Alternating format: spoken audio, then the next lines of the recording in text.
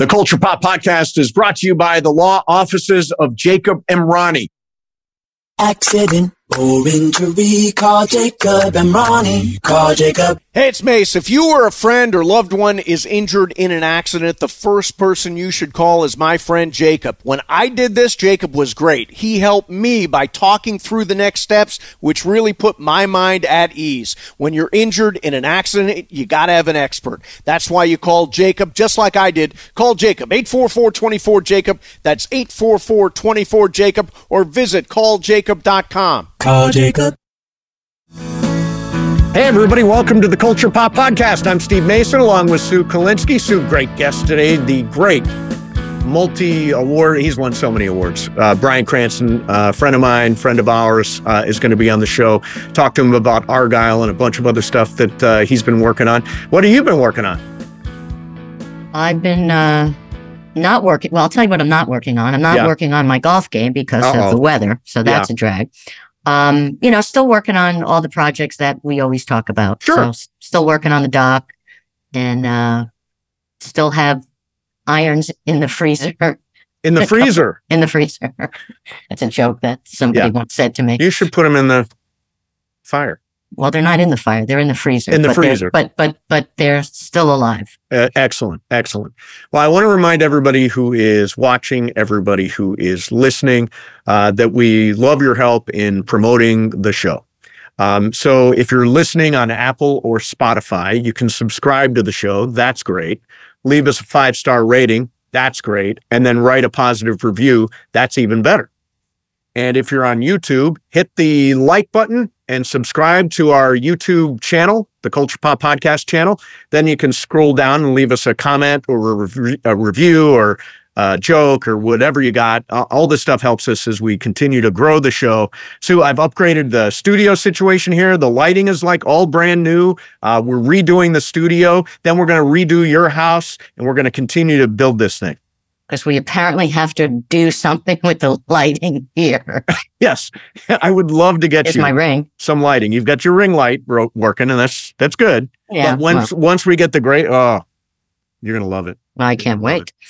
Cool. All right. So SAG Awards. By the time this comes out, will be a couple of days before the Screen Actors Guild Awards, and this is the awards that I actually have a vote in. You have a vote, right, Sue? Mm-hmm. You're in the SAG. You're in SAG, right? I am in SAG. Yeah. So I went through and actually did my voting last night. I'm not going to tell you exactly who I voted for, but I'm going to tell you who I think should win. Okay. I didn't do my voting yet. You haven't done it yet. Yeah. Okay. Well, let's do this. So let's start out with Best Actor. Best Actor, Bradley Cooper for Maestro, Colman Domingo, So Good I'm Rustin', Paul Giamatti in The Holdovers, Cillian Murphy or Cillian Murphy, I don't know which one, for Oppenheimer, and Jeffrey Wright, who's very, very funny in American Fiction. So who do you think should win? I think Paul Giamatti should win. I'd love for Colman Domingo to win. Oh, he was great on our show, right? He's fantastic in that movie. He was look, they were all great, but he was so great. I mean, he's the movie. Yeah. He is that movie. So yeah, it's a great movie. It's on Netflix if you haven't seen it. It's called Rustin'. I am all in on Bradley Cooper. Mm-hmm. I rewatched Maestro last week, and his performance, by the time you get to the Mahler's second orchestra and him direct or conducting, I mean, I think it's an amazing performance, and totally forgot that was Bradley Cooper. Completely forgot. Right. I think, by the way, Giamatti or Cillian Murphy will wind up winning. I think it's kind of a 2-horse race there. Right. Okay, outstanding performance by a female in a leading role. Annette Bening for Nyad, Lily Gladstone for Killers of the Flower Moon, Carey Mulligan for Maestro, Margot Robbie for Barbie, and Emma Stone for Poor Things. Okay, now I have not seen Poor Things, but I hear Emma Stone is amazing in it. I would like to see Lily Gladstone win, but I think Emma Stone is going to win. You know, yeah, you got to see Poor Things. It is such an inventive, original performance. It's not like, it's it's sort of like a Frankenstein kind of situation. This is the Yorgos Lanthimos movie. And so she's learning how to be a person and learning how to be a woman.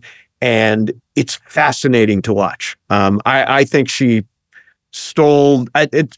My two favorite performances this year are Emma Stone and Bradley Cooper. I think both are exceptional. Now, who's going to win? I think Lily Gladstone or Emma Stone will wind up winning. I'm going to guess and root for Emma Stone. You got to see that movie. Yeah. You will love that movie. Okay, supporting actor. Sterling K. Brown. He was awesome in American Fiction. Willem Dafoe, so good in Poor Things. Robert De Niro in Killers of the Flower Moon. Robert Downey Jr. in Oppenheimer. And Ryan Gosling in Barbie. I'm going to go with Sterling K. Brown. He's great. And I really want him to win. I have a feeling that Robert Downey Jr. may win, but I really want Sterling K. Brown to win. I think Sterling K. Brown was fantastic. It's a great performance. Robert Downey Jr. And here's the other. I went back and watched Oppenheimer again over the weekend. Robert Downey Jr. is so good in that. I mean, it's funny. He made a joke at the last award ceremony. Somebody told him he's so subtle in Oppenheimer, and he said, "Well, that means I must be really too big the rest of the time." He gives just a straight ahead meat and potatoes kind of performance. It feels very, very real. His scenes are all in black and white, which I think actually adds to sort of the periodness of it. I think Robert Downey Jr. is going to win, and I'm rooting for him to win. I think that's given what happened in his life, the ups and the downs and all that. It's amazing that he's gotten to this point. It really is. Yeah. I mean, look, there's a case for everybody to win. Oh, for sure. All right. Female supporting. This is outstanding performance by a female actor in a supporting role. Emily Blunt for Oppenheimer. Danielle Brooks for The Color Purple. Penelope Cruz for Ferrari, which I will acknowledge I did not see. Jodie Foster in Nyad, and Divine Joy Randolph in The Holdovers, who she's been a guest on the show. I have not seen The Color Purple. I have seen Ferrari, and Penelope Cruz was very, very good. Was in she? it. Yeah. Yeah, she was great. I think it's Divine Joy Randolph all the way. I want her to win, and I think she's going to win. I love her scene, and we talked to her about it in the kitchen, where she has her emotional break about the death of her son. And what I remember from that conversation is that she said they did 2 takes. They did a first one that was a little buttoned down. And then they did one where she went bigger and it was more of an emotional breakdown. And they used the first take. And the first take is beautiful. They didn't need a second take. It was subtle and real and honest and not over the top and felt genuine. So I love that story, and I love Divine Joy Randolph to win right there. All right, Best Picture, American Fiction, Barbie, The Color Purple, Killers of the Flower Moon, Oppenheimer. This is Best Ensemble. So it's the equivalent of Best Picture at the SAG Awards. Okay, Best Ensemble. Huh. Where's mine? Say him again? American Fiction, Barbie, Color Purple, Killers of the Flower Moon, and Oppenheimer. Why don't I have this here? I don't know. Maybe SAG didn't send you the full ballot. No, I'm just looking at what I printed out myself. Oh, okay. Oh, by a cast. Okay. Yeah, by a cast. I got it. Okay. Wow. I'm going to go with Oppenheimer. Yeah. Oppenheimer, there are so many great actors in Oppenheimer, and not in all cases do they have large roles. I mean, Jason, Florence Pugh floats through, and Josh Hartnett is really good, and Kenneth Branagh shows up, and it's like it's one great actor after another. Everybody wants to work with Christopher Nolan. For me, it is going to win Best Picture. Also, it's going to win Best Ensemble here, and I think it will win Best Picture at the Oscars. All right, let's do TV. Okay. Male actor in a television movie or limited series: Matt Bomer for Fellow Travelers, John Hamm for Fargo, David Oyo. I never say his name right. Oyo. Lolo? I don't know. I can't say his name. Oyelowo. Okay. I believe. For Lawman Bass Reeves. Tony Shalhoub for Mr. Monk's Last Case. And Stephen Yeun for Beef. I think Stephen Yeun is going to win. See, I didn't see Beef. You didn't? No. Oh, God, it's so much fun. Am I missing out? I think so. It's so unique. It's so great. Yeah, he was wonderful in it. And look, Matt Bomer was great. John Hamm was great. Yeah. Tony Shalhoub is always great. Yeah, I didn't see Bass Reeves, but Stephen Yeun, he's just phenomenal, and I think it all seems to be leaning towards that. I think he is going to win. I think he's going to win. I'm rooting for Matt Bomer because I loved Fellow Travelers. It was great. Such a great show. Such a great show. But I agree with you. I'm pretty sure Stephen Yeun is going to win. Female actor in a television movie or limited series. Uzo Aduba for Painkiller. She's from Orange is the New Black, right? Catherine Hahn for Tiny Beautiful Things. Brie Larson for Lessons in Chemistry. Belle Powley for A Small Light. And Ali Wong for Beef. I know you saw A Small Light. I did. So she, what's the actress? She played Meep. Oh, wow. I tell you, I think Ali Wong may win, but I really want... What's her name? I can't find it. Belle Powley. She is phenomenal. Is she? Yes. So I want her to win, but I think Ali Wong's going to win. Yeah, I think Ali Wong is going to win. And honestly, I have not seen any of these shows. So when I filled out my ballot, I left this purposely blank. Yeah. I don't want to just vote for the sake of voting. Right. I would watch A Small Light, but I can't sell it at home. One is just not going to go along with a Holocaust-era drama. Yeah, I mean, it is a very, very sad series, but the acting is incredible. Okay, outstanding performance by a male actor in a drama series. Brian Cox, Succession. Billy Crudup, The Morning Show. Kieran Culkin, Succession. Matthew McFadyen, Succession. Pedro Pascal, The Last of Us. Wow. It's a real toss-up between Kieran Culkin and Pedro Pascal. And I think Kieran Culkin's going to win, but I'd like Pedro Pascal to win. I also would like Pedro Pascal to win. Now, how much of The Last of Us have you continued watching The Last of Us? I have maybe like 5 more episodes. It's so good. It's such a good show. I'm rooting for Pedro Pascal. I actually have a feeling Matthew McFadyen's going to win. He had a great year. Oh, right down to that very last scene where Shiv puts her hand on his hand. In the limo. Oh, so good. Yeah. And just being the guy that figured it all out and won the game. I think probably Kieran Culkin's the favorite. I'm rooting for Pedro Pascal, but Matthew McFadyen could definitely win. Outstanding performance by a female actor in a drama series. Jennifer Aniston for The Morning Show, Elizabeth Debicki for The Crown, Bella Ramsey for The Last of Us, Kerry Russell for The Diplomat, and Sarah Snook for Succession. Wow. This is one where I've seen all 5 performances. It's a tough category. I would love to see Bella Ramsey win. Yeah. I don't know if she will. I would give it to Sarah Snook. Yeah, I mean, I think it is Sarah Snook. Sneaky Elizabeth Debicki as Princess Diana in The Crown. I thought she was great. Oh, gosh, she was so good. Yeah, she was really good. She was really good. It's too bad they're in the same category. I think it's Sarah Snook's year, but Elizabeth Debicki was awesome. And Bella Ramsey is fantastic. And I don't know, when it comes to SAG Awards, I mean, what is the percentage of people who win the SAG Award that go on to win the Oscar? I mean, it's very high.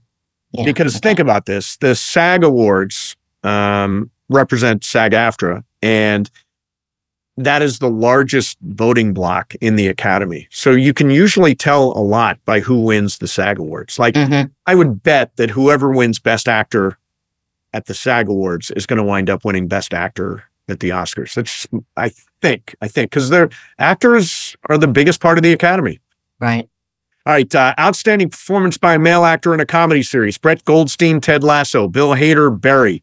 Evan Moss-Bacharach for The Bear, Jason Sudeikis for Ted Lasso, and Jeremy Allen White for The Bear. I just hate that The Bear is in the comedy category. It just drives me crazy. It is odd. And I know it's dark. And by the way, they and say it's dark comedy. Barry should not be in the comedy category either. Yeah, I guess. It's not a laugh riot. I think Jeremy Allen White. Yeah, I think Jeremy Allen White also. Yeah. By the way, I love Evan Moss-Bacharach. Mm-hmm. He's great as Richie on The Bear. He's great.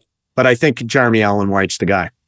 Outstanding performance by a female actor in a comedy series, Alex Borstein for The Marvelous Mrs. Maisel, Rachel Brosnahan for The Marvelous Mrs. Maisel, Quentin Brunson for Abbott Elementary, Ayo Edebiri for The Bear, and Hannah Waddingham for Ted Lasso. I think Ayo Edebiri. I do too. I mean, I love The Bear. I just love the show. Mm-hmm. And did you see her host Saturday Night Live? I didn't. Ayo Edebiri, she hosted it last. She's great. She's really, really great. Comes from, she tried to do stand-up, did some improv, and it all showed on Saturday Night Live, I thought. But I think Ayo Edebiri is going to win. And then two more. Outstanding drama series, The Crown, The Gilded Age, a show I have never seen. I haven't seen it. The Last of Us, The Morning Show, and Succession. Succession. Yeah, I mean, come on. Yeah. Succession is, where does that rank all time for you?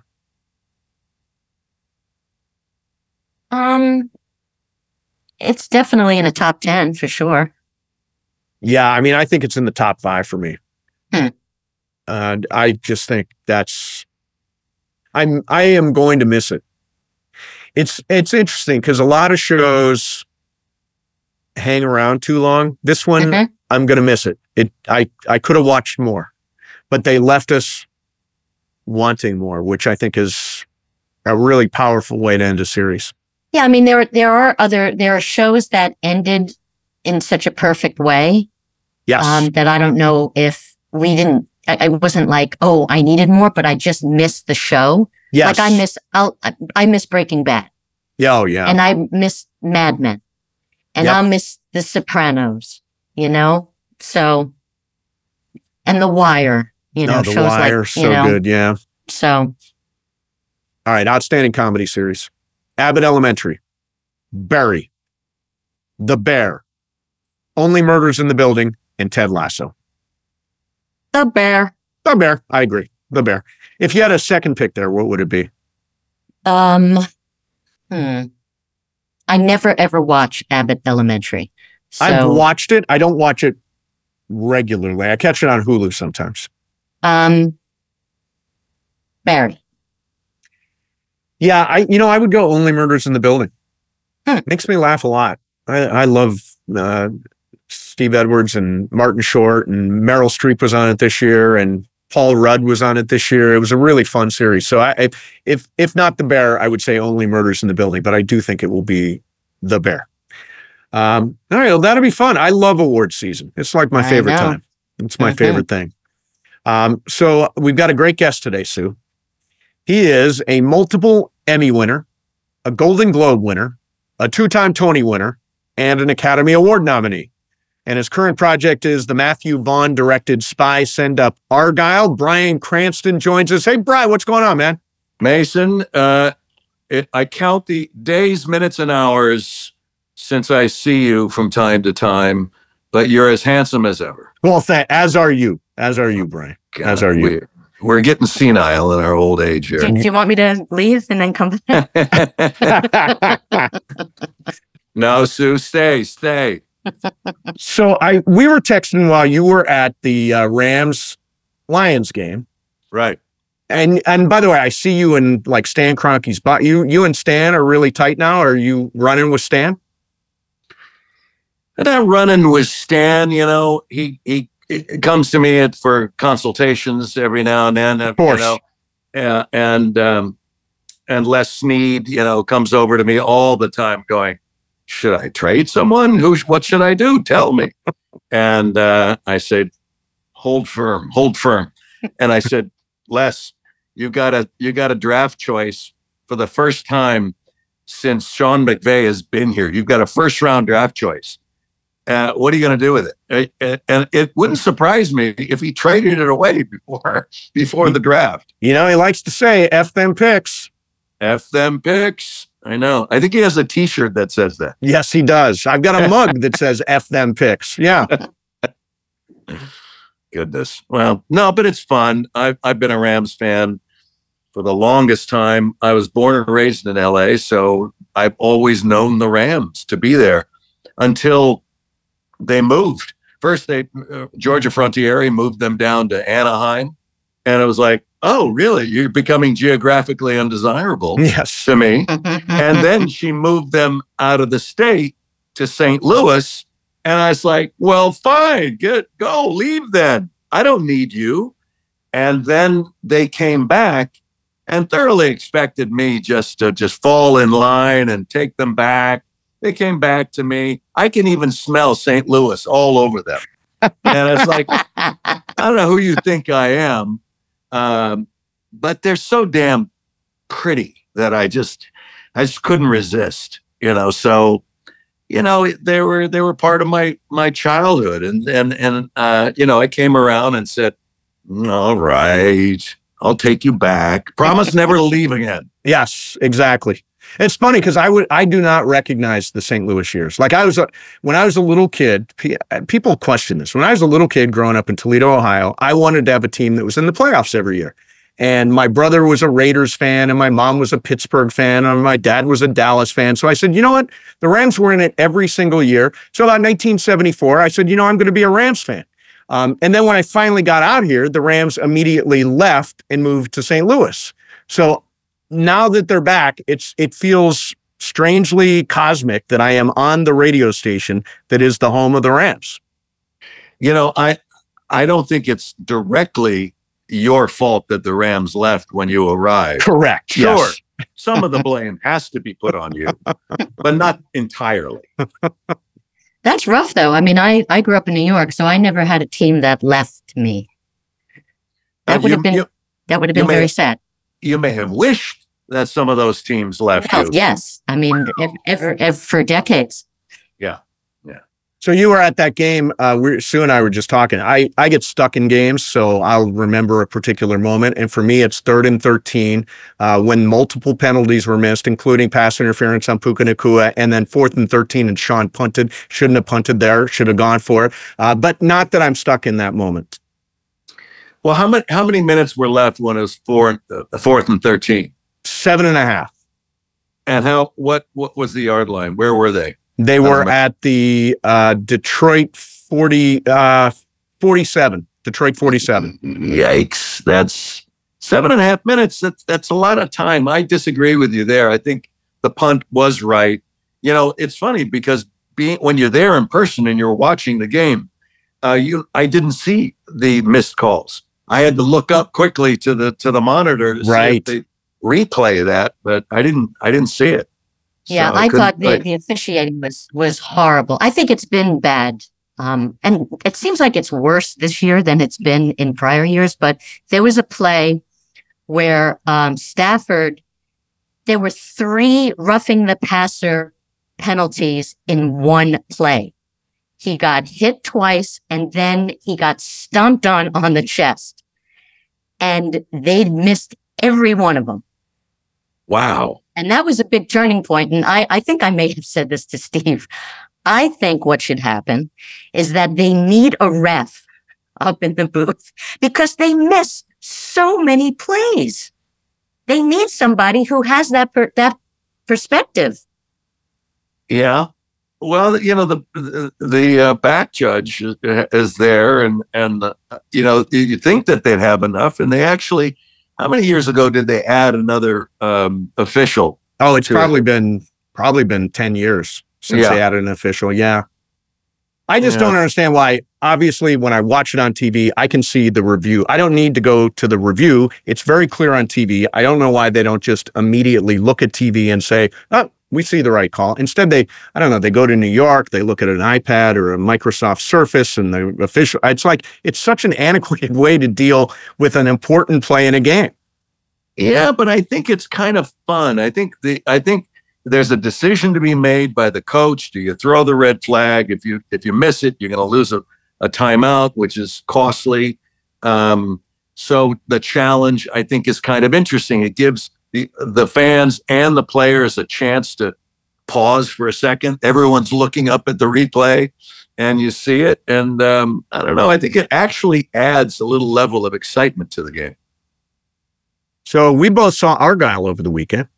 Oh, you did? Yeah, great fun. By the way, yeah, perfect transition to go. Did you think that was smooth? Through a smooth, man. Yeah, you are a professional. Thank you. I'm proud of my transitions. Yeah. So Matthew Vaughn did his thing, right? Matthew Vaughn is this candy-colored, crazy fight sequences, all that kind of stuff. And you play the bad guy. You're the nicest guy in the world, but you played a lot of bad guys in your career. Where's all that come from? Well, I think the bad guy thing comes from just my craggy face. I mean, if you were to look at my face right now, I know we're doing a podcast, but for those of you who are actually watching this, and I'll get close to the camera. Oh yeah, I have resting mean face, so I don't have to do anything, and all of a sudden you're going, that guy looks mean. Here we go. Here's resting mean face.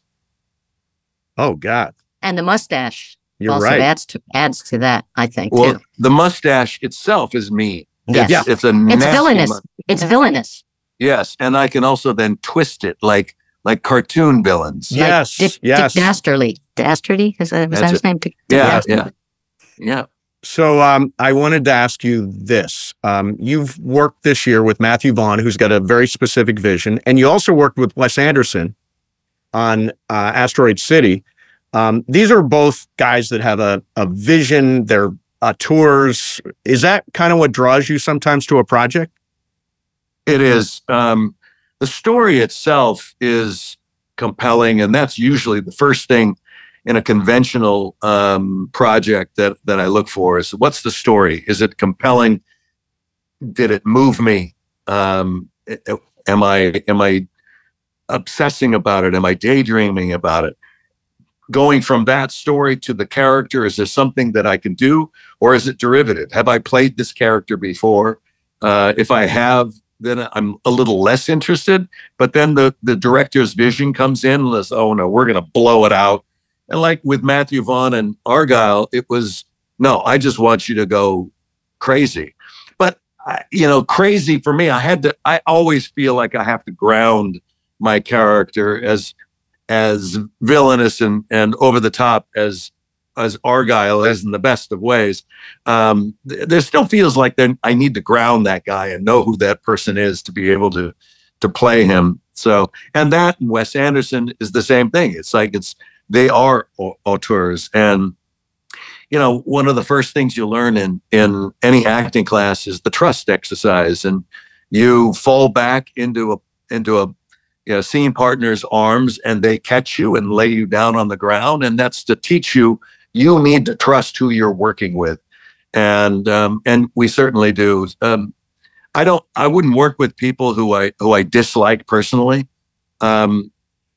because again, life's too short. So it's, I want to do good work and work with real, visionaries. But it's, you kind of navigate your way through. And I also like to do theater. So it's like theater and film, television shows. I kind of, make my way through without any real knowing pattern ahead of me. I just kind of feel it at the time. I want to ask you a question from an actor's perspective. Steve and I interviewed Gideon Glick, who played Bradley Cooper's love interest in Maestro. And he was saying that Bradley Cooper had requested that they stay in character even after a scene was done. But anytime they were just hanging out together in between takes, he wanted the both of them to stay in character. Have you ever requested something like that, or has that ever been requested upon you? Most of the time, I remember when I did, I played Lyndon Johnson in All the Way for HBO. And I think for the most part, because I look at myself in the mirror and I saw him, and I felt like in order not to let him slip away during a break, I needed to hold on to him. And I think that's what Bradley was doing. I think he felt he needed to keep a handle on him so that he didn't make a mistake and go back into a scene and have the character slide a little bit away from him. And, I think any actor that does that is, they have this sense that they need to stay closer to the character and don't let them go. When you were out doing press, you made a lot of news for your idea for a reunion of the cast of The Office. And I've read a bunch of articles. Now, I will confess up front, this is a blind spot in my pop culture I've never watched The Office. I have friends who say, you've got to watch The Office. What was your concept, and did you think it was going to catch on? Because I've read a bunch of articles about it now. You have? Yeah, there are a bunch of articles. Oh, that surprises me. I went on the Office Girls podcast. I love these girls, Angela and Jenna. And I directed an episode of The Office. It is a legendary show. They took the original from London and made it their own. And Steve Carell and John Krasinski. And it's a beautifully written show, wonderfully performed, quirky, odd, weird, and sentimental. I don't know. I mean, I probably just stirring the pot a little bit. Some people coming up to me and saying, would you like to see it? I'm sure I'd love to see it. It's like when people during the press for Argylle, people kept coming in the interviews and on the red carpet during our premiere in London. They said, now, can you clarify anything about Taylor Swift writing this story? Is she the writer of Argylle? And just to be an idiot, I would say, well, I can't confirm or deny that statement, which is actually a truthful statement. I can't confirm or deny. There you go. I don't know who wrote it. So. Well, it came out that two women wrote it together. Is that right? Yeah, I read about it today. There was an Australian screenplay writer and a British novelist. They came together because one of them didn't have the time to write it alone. So they joined forces, and the studio allowed the two of them to write it. So you're breaking news, Sue. Look at that. Mm-hmm. Taylor Swift fans very disappointed right now, though. Very disappointed by the fact that her fingerprints are not on it. She's the go-to with everything now. Like I always, like, if something is missing or broken in my house, I blame everything on the housekeeper. And she's become the new housekeeper. She's blamed for everything now. It's Taylor Swift. It's Taylor Swift. Yeah, I know. Well, it's like we certainly have crowned her the queen of American pop culture. I mean, there's no one bigger right now. Yeah, it's amazing. Amazing. Have you seen her in concert? Oh my God, have I seen her in concert? No. See, I've seen her in concert twice.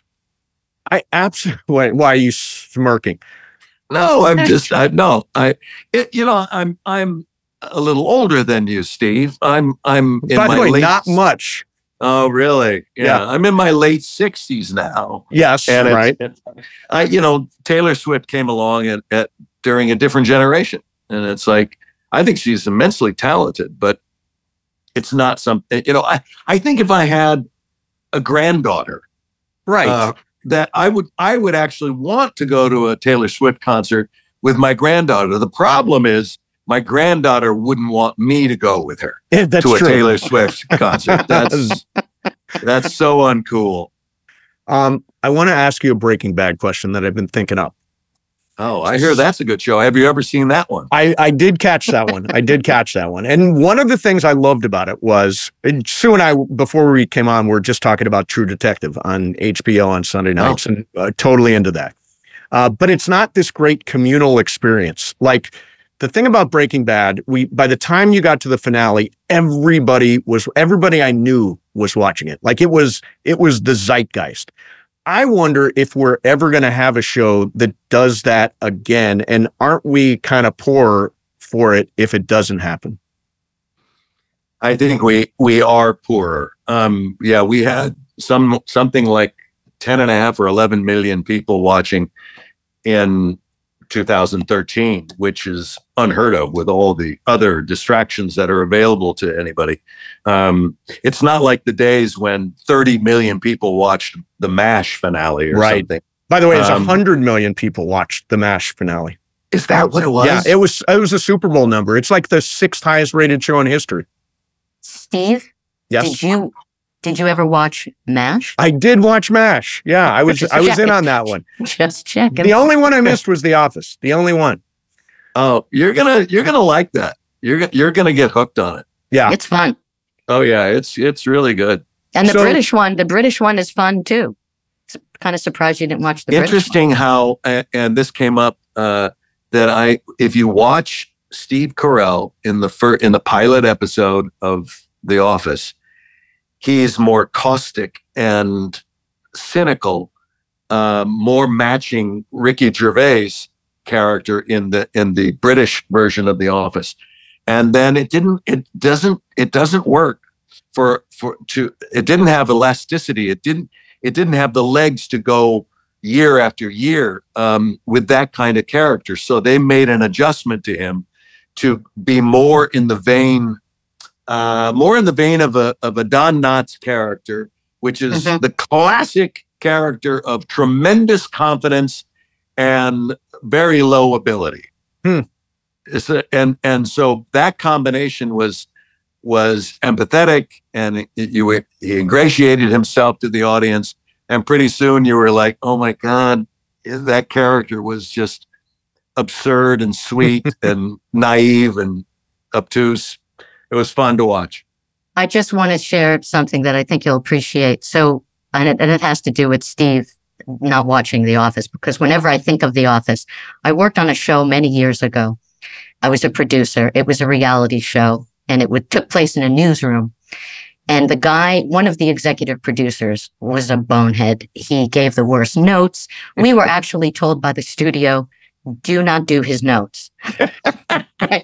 It's like, okay, you're putting us in a really precarious situation, because when we show him a cut and we haven't done his notes, he's going to ask us why. And we can't tell him that the network said not to do them. Anyway, when we were watching some of the cuts, we realized that the show, because it was very voyeuristic, was very much like The Office. And we were talking to this idiot guy, and we were saying, it's so much like The Office. And he said, I know, isn't it? And then we found out he never even saw The Office. He just agreed with us. Wait a minute. Was that guy Steve Mason, that bonehead? sound the guy that didn't see. I'm the one guy that didn't see The Office. I get shit about it everywhere. But you're a different kind. You're a lovable bonehead. Yeah. Thank you. Thank you. Steve. Mm-hmm. So, Brian, when I was a little kid, my goal was to be on Broadway. Never got there. Well, you know what? You're not dead. Correct. You've been there multiple times. Is your acting different on stage compared to on camera, or is a performance a performance? Well, it's from a development of the character. It's the same. I don't do anything different when I'm developing a character for stage or film or TV. But it's interesting because in film and television, I've seen the work. On stage, I haven't. So someone will say, what do you think was better, the film version of All the Way or when you did it on stage? And I said, well, I only saw the film version. I didn't see the play. Huh, and that's true. It's like you're there. You're so personally involved at that moment. You don't want to have any objectivity as if you're watching yourself on stage. I don't know. The one thing you can know is, are you moving that audience? Our responsibility as actors in the theater is to take an audience on a journey. They paid good money to sit there, and you want to take them. We pick them up and we take them on this ride, and we tell them this story. And sometimes it's harrowing, and sometimes it's funny, and sometimes it's adventurous. And then we leave them back off, 2 hours later or whatever. And we want them to feel like that was a worthy ride. And that's our job. So the only way you can do that is to choose carefully, make sure that the plays that you're selecting are worthy of that. And, I'll do more theater. I'm in discussions right now with doing some more theater, both here and maybe in London. So, yeah. Have you ever thrown, because, live performance, I did stand up for a long time, and I can do the same joke. And some nights it gets a huge laugh, and some nights they're just not into you. You ever get thrown? The only time that I was thrown is when you're on stage. Unlike doing stand-up, I did stand-up as well for like 9 months. And I rose to the level of mediocrity. That was my claim to fame. I back in the 80s, there was the Laugh Stop, the Playboy Club, the Improv, the Comedy Store. There were several different places, right? And so I would only do open mic nights because I never should have been paid, nor was I ever paid. So I was just trying to get better and better, and listening to all the stand-ups who came before me. It was, you just got to put in your hours. You got to do the 10,000 hours, And so there I am, just one after another. And I remember I was in Encino at the Laugh Stop over there. And I had my best set ever. I mean, laugh after laugh, and bigger and got bigger and bigger and crushed. It was about 10:15 at night. I got into my car on a high. I drove as fast as I could to Melrose at the Improv. And I told the guy, look, I'm on fire. I got this. I got it. I finally got it. Please let me go on. He says, well, you can go on at 12:15 unless there's a cancellation. It's like, oh, okay. Well, 12:15 became 12:30, 35. And he finally brings me on. And here he is, man. I come on with the same material, the same energy, nothing. It was, it got titters, and it got your little bit of laughs. It is by far the hardest performance art that I have ever dabbled in. It was sometimes excruciatingly painful. But there's something, talk about going up there without a net. It's you and a microphone and a spotlight. That's it. And there is no such thing as an off night for you. If you have an off night, you're in trouble. But anyway, so when you're on stage doing a play, you're used to seeing the audience look and twist their heads in a horizontal way, as if they're watching a tennis match. They see one actor, then they look over to the other actor responding, then back to this actor. So you're used to that horizontal movement. What you're not used to seeing is a vertical movement, up and down, up and down, up and down. All of a sudden, I started noticing someone dead center, first row, look up and down, looking up and down. And I'm thinking, what could it was distracting. So during a speech, I changed my blocking, and I walked straight down center. And I took a pause as Lyndon Johnson, and I kind of looked down as if I was thinking, and I looked down and I saw that he was on his phone. Oh. There was a kid about 16 years old, and he was on his phone, and he looked up and he looked down. He'd look up and then down again. Look up. And I started getting furious. And I went back to the blocking, and I couldn't help but keep thinking of this kid and what I could do. And then I realized, the next speech I have is really fiery, and I had a habit of expectorating a lot during that speech. And so I changed my blocking when I was doing that speech, and I came right down stage, and I started doing the speech with all the fire in my belly. And I could see the kid looking, you could see the spittle coming out at him like it was, firing over his bow, and he was ducking from one place to another. And I literally was spitting on this kid for doing that. And at the time it felt a little gratifying. But afterward, I was upset with myself because I let some kid who doesn't know any better affect my performance. And that's not professional. Did you think of stepping out of character? Because I know that I think Lawrence Fishburne did it once, where he stepped out of character to address somebody in the audience. It was actually that was, I think that was Wendell Pierce. Oh, okay. In Death of a Salesman, and there was someone in the audience who was out of control and talking back, and it was like it was obvious that this play is not going to be able to continue. And Wendell just stopped it and put her in her place in a way that was firm, but really clever, and said, look, you want to talk about this after, we're going to talk about this after, but right now you're going to sit down and be quiet so the rest of these people who paid good money are going to be, and just kind of scolded her in a way that was very authoritative but not unkind. It was like enough of that behavior. And but I felt like if I ever get out of LBJ, I would, it's almost like a record skipping. I just feel like I would slide out of control. A lot of it, you mentioned Death of a Salesman. A lot of actors say that's sort of that they want to do their Death of a Salesman. They want to play Willie Loman. And I saw Brian Dennehy do it. I've seen a number of actors do it. Do you have any of that itch? Yeah. I do. There are characters that I'm really attracted to. And as I age, I'm getting into a great place to play those. Lear, of course, is one. Hickey in Long Day's Journey. And of course, Willie is another character. The only thing about that is that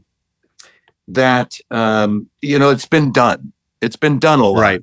And I'm kind of hesitant to do a character. That's why I've kind of shied away from doing more Shakespeare. To be honest, it feels like I just think people will start saying, well, that Lear is much like the last Lear I saw 3 years ago. And then that Lear before it, and the one before it, and the one. It's like you're stacking up. And I feel like the only reason to do a character in the first place is if you have a take on a character that you haven't seen before, that's like, ooh, I don't think that's been done before. And if you can't find that, if you looked at, I've seen great Lears, and I don't know that I have anything new at this point that I would try to infuse. So I'm not sure that would be something that I would want to take on. So you talk about, getting older. We're around the same age. I think there's like a year difference. I'm the youngster on the call. Wow. You wouldn't know it. Yes, really. you don't look it. You certainly don't look it. White hair. Yeah, come on. Are there certain actors that you've never worked with that you would feel you'd be remiss if you didn't get the opportunity to work with them? Oh, there's so many. There's just so many. I know Meryl Streep, but I haven't worked with her. Daniel Day-Lewis, I met once, and he's phenomenal. There's so many actors who I am in awe of, and I would love to play with them because I feel like they're all so good that I could learn something from each and every one of them. And that's a true statement. There's no stasis in for me, as I look at a career. I think it just has to keep moving and changing and shifting. So as you age, you add on perhaps a different body movement, or your body changes. So you have to adapt to that. Your energy level changes. You have to adapt to that. I was saying about a granddaughter going to see Taylor Swift. that's the kind of characters that I'm getting into now. It's like, oh, that's the age group. So I just want to embrace it and see what else is out there. But it really has to inspire me. I came up with this 4-step system that helps me decide on projects, and it goes from curious. Well, I can be curious about a script or a subject, and I say, oh, that's kind of curious. Let me lean in a little bit more. And it goes from curious to interested. Oh, I'm really now interested in this subject, and this character is really something. That's the breaking point. If I'm just curious and interested about something, the answer is still no, I'm not going to be a part of that project. It has to transcend into the next level, which is passionate. I have to become passionate about it in order to put all the time and energy that it takes. And it really does take me a lot of time and energy to just myopically focus on that development, because there's a lot of source material to read. There's a lot of imagination. There's a lot of self-reflection about what I want to include, or how he looks and how he walks and talks. And there's just a lot of to go in. And once I get to passionate, I'm in. And then it could go from passionate to obsessed. And that's when you go, I have to do this. I can't not do this. I'm so excited. I've got to do this. You start vibrating. You're so interested, you know? So we watch a lot of movies. We've seen how much film do you watch? Do you watch a lot of movies? Have you seen a lot of the movies that are nominated for Academy Awards and all that stuff? I've seen them. I haven't seen all of them. I'm determined to see all of them before the Academy Awards. But I've seen a lot. Yeah. What did you like? What was the movie that moved you this last year? I thought I was really moved by Origin. I really thought this is so provocative intellectually and emotionally for this woman and her discoveries, and how it affects society. And Ava DuVernay had a task of being able to tell this story without being didactic, and being able to stay true. It's a movie. It has to be entertaining, but how do I get this information out and still make it entertaining?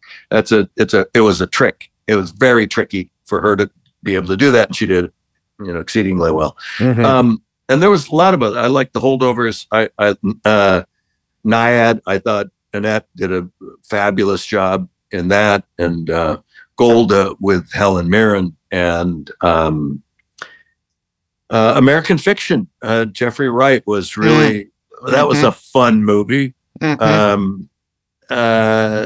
So what else? Did you see Oppenheimer? Oppenheimer. I really liked it. I thought it moved very quickly. I mean, for whatever was 3 hours plus, 3.5. Yeah. I thought he did a really terrific job. I think it's probably odds-on favorite to win. Yes, for sure. And I think Christopher Nolan wins. Yep. And Cillian Murphy wins. You know what? I wonder if he, I think Giamatti's going to have a lot of support, because he's worked with a lot of people, and, you don't know when you're going to get in that spot again. In the SAG Awards, I wound up voting for Bradley Cooper, who I thought was blew me away as Leonard Bernstein. He was terrific. It just shows you the depth of his talent. And it was, directed so beautifully as well. I'm thrilled to see what he's been able to do, and I'm excited to see what he does next. It's such a tough thing, is it his turn? I don't know. Could be. Yeah. We'll see. Yeah. I think it was overall a very good year. I like some of the smaller movies. I don't know if you've seen there's a movie called Past Lives, Korean film that is fantastic. Yeah, I haven't seen that yet. or what's Anatomy of a Fall. Anatomy of a Fall. That's another one. I love that. That was great. Oh God, that was such great. a smart movie, and she was amazing in that. Wow. Yeah. Did you see Saltburn? Saltburn, man, I did, and that was fun. that was a journey. That was an adventure.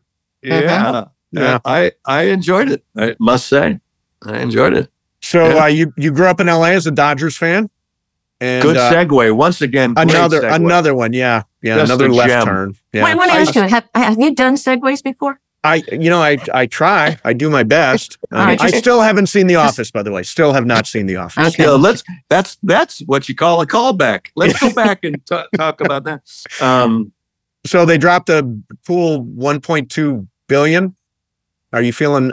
How optimistic are you? Look, I'm loving it.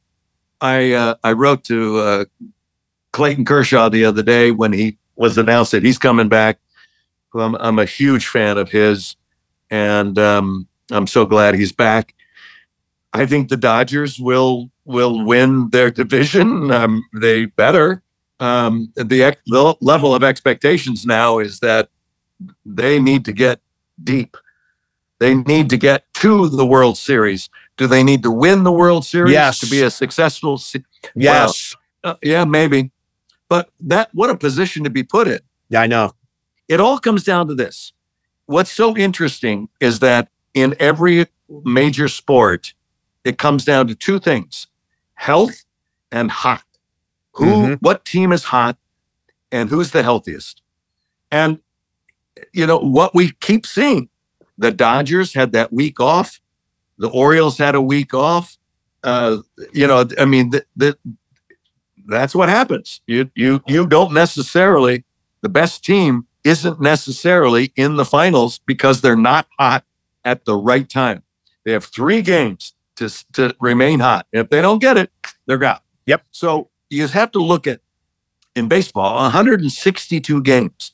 The Dodgers could win 110 games this year. Yeah. But then it comes down to 3 games.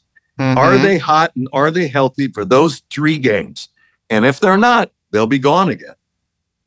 Yeah, that was very disappointing. Yeah, that was heartbreaking. To say the least. Yeah. So I know that you collect a lot of memorabilia. You have a lot of baseball memorabilia. I'm a huge baseball fan as well. And I don't know if you remember this, but the first time I met you when we didn't see one another, that's when a lot of the new rules came out. Oh boy. And I was anti a lot of the rules, and you made fun of me, and you actually said, "This is you, Sue. Get off my lawn." Yeah. So I have some memorabilia, but I want to know, what is your most prized possession that you have? I will say this. This is the power of the media. I am not really a collector. Okay. I'm not really a collector of anything except memories. I like experiences and memories. So I did an interview once 20 years ago, and the person came over to my house and they said, "Can I see your office?" And oh, okay. I had just had, I think, my 50th birthday or something. I forget, 40th or 50th. And people knew that I was a huge Dodger fan, a big baseball fan. So what to get the person who's a baseball fan? We'll get them baseball. And I had cards and a banner and old books in it. And so I guess I put them in my office somewhere. And the person came up and saw them and said, "Oh, you're a collector." And I said, "Oh, not really." But it got into the interview. "Oh, he's a big memorabilia collector." And then it's like, then I started getting contacted by professional collectors and saying, "Hey, I've got a full set of this team from this year." And I go, I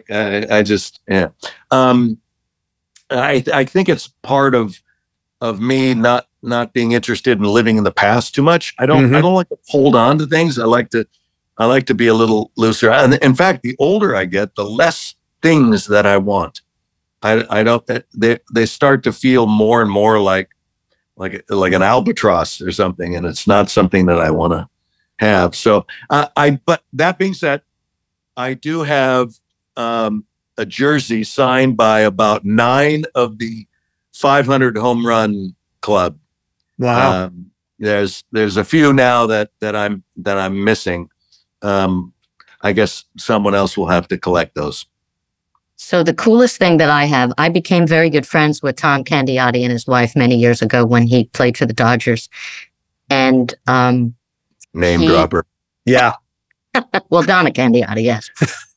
So he gave me a signed picture of himself, and he wrote, "Dear Sue, I heard you like it low and inside.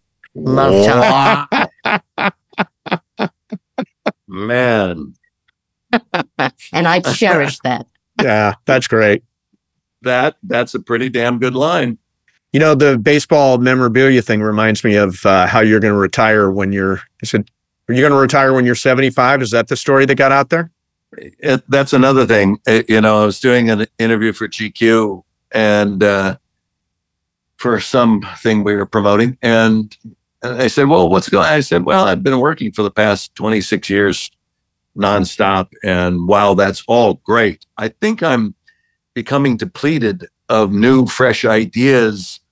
And I might be becoming derivative of myself. And I feel like at some point I need to hit the pause button. I need to have a reset to get more life experience. So I may take some time off for a while and then and see how that feels, and maybe learn a language and learn how to cook and, reestablish a more equitable relationship with my wife, because in this business, they tend to elevate the celebrity and diminish the partner. Yep. And it's like, oh, I don't, the plus one. And, there were times on the red carpet where they go, can you move? Can you move out of the way? Yeah. It's like, I just, and so it's time. I think I want to just, make some adjustments.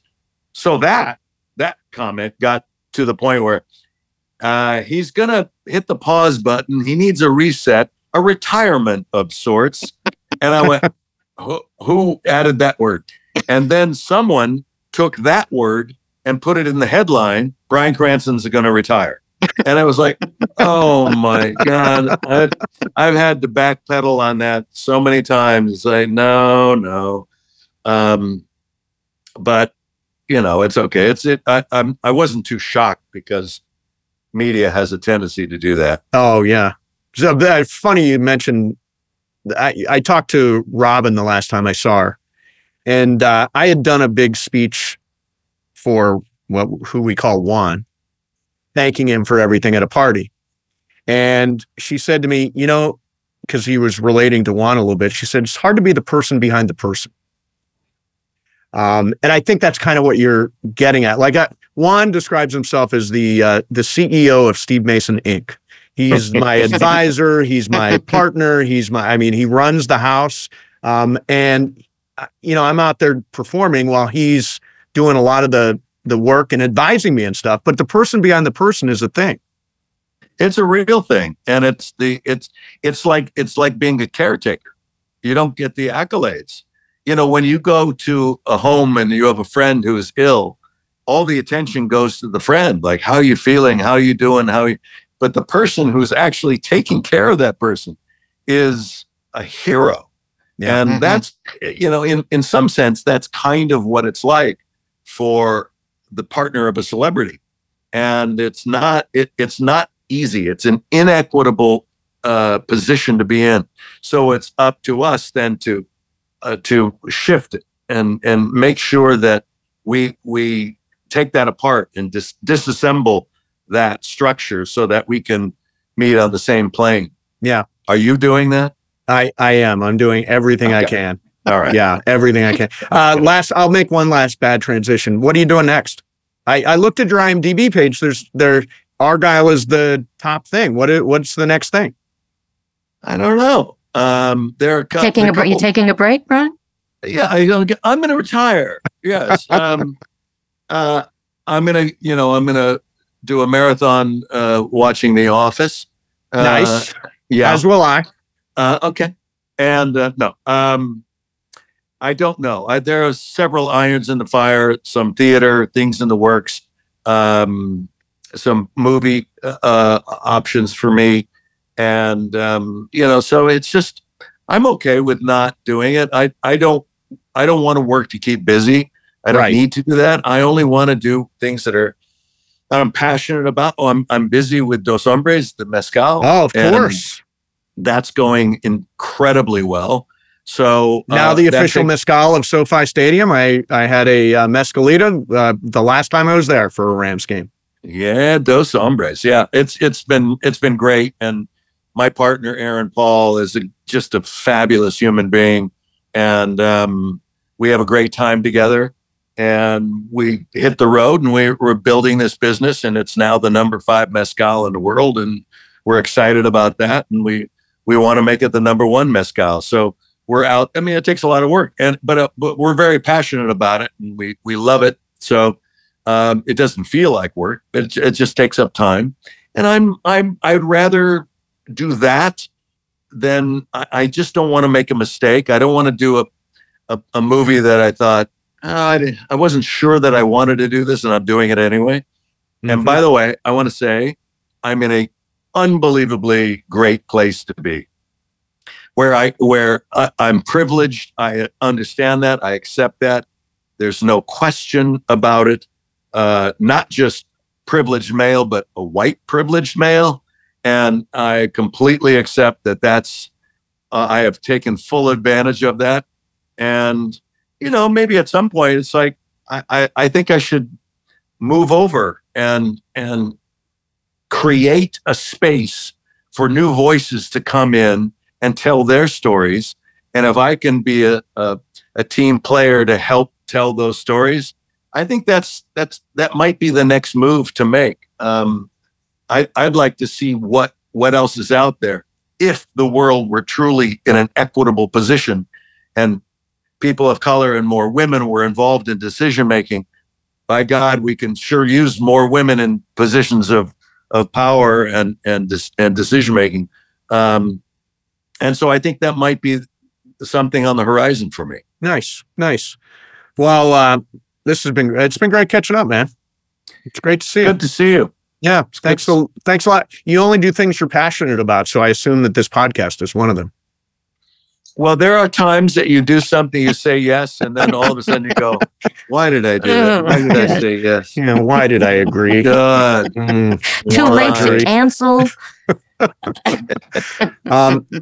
Thanks, man. It's great seeing you. Argylle's in theaters all over the place. Oh, last thing. Let's look stupid. This will come out after the Super Bowl. What happened? God, it's hard to bet against Mahomes. It really is. I think you'd be a fool to. Christian McCaffrey may be the difference there. They're really equally matched, I think. But I have to give the edge to Kansas City. And the reason is Mahomes over Purdy. The depth of experience there, I think, is going to make the difference. The quarterback in the NFL is the one position, as we've talked about before, that's the most important single position in all of sports, I think, in team sports. And when you look at the Super Bowl and all that hype is behind it, Purdy is awful young, and will he be able to rise above nerves and I don't know, but we know that Mahomes can. He can rise above injury. He can rise above nerves. The guy's he's just a stud. And because of that, I'm going to give the edge to, and this is going to air after that? After the Super Bowl, yes. So it was fantastic to see Patrick Mahomes bring the Chiefs all the way to a victory, and they pulled it out as we knew they would. You know what I like the best? I like how after Kansas City won, Taylor Swift was down on the field with Travis Kelce, and he proposed to her. Yeah. And then she opened her Kansas City jacket and it said, "Vote Joe Biden." Have you heard? Unbelievable. I thought it was amazing. It was amazing. I couldn't believe it. So all those pundits were actually right. They were right. I just want to say that I was really glad that San Francisco got redemption. Oh no. Anybody but the Niners, Sue. Wow. I I'm a told Rams you, fan. Steve, Anybody but the Niners. I've got a lot of family in San Francisco. Oh, that's right. And to me, KC, they're kind of, because I hated the Patriots for so many years. They're like the new Patriots. You know, I would just like to see the 49ers win.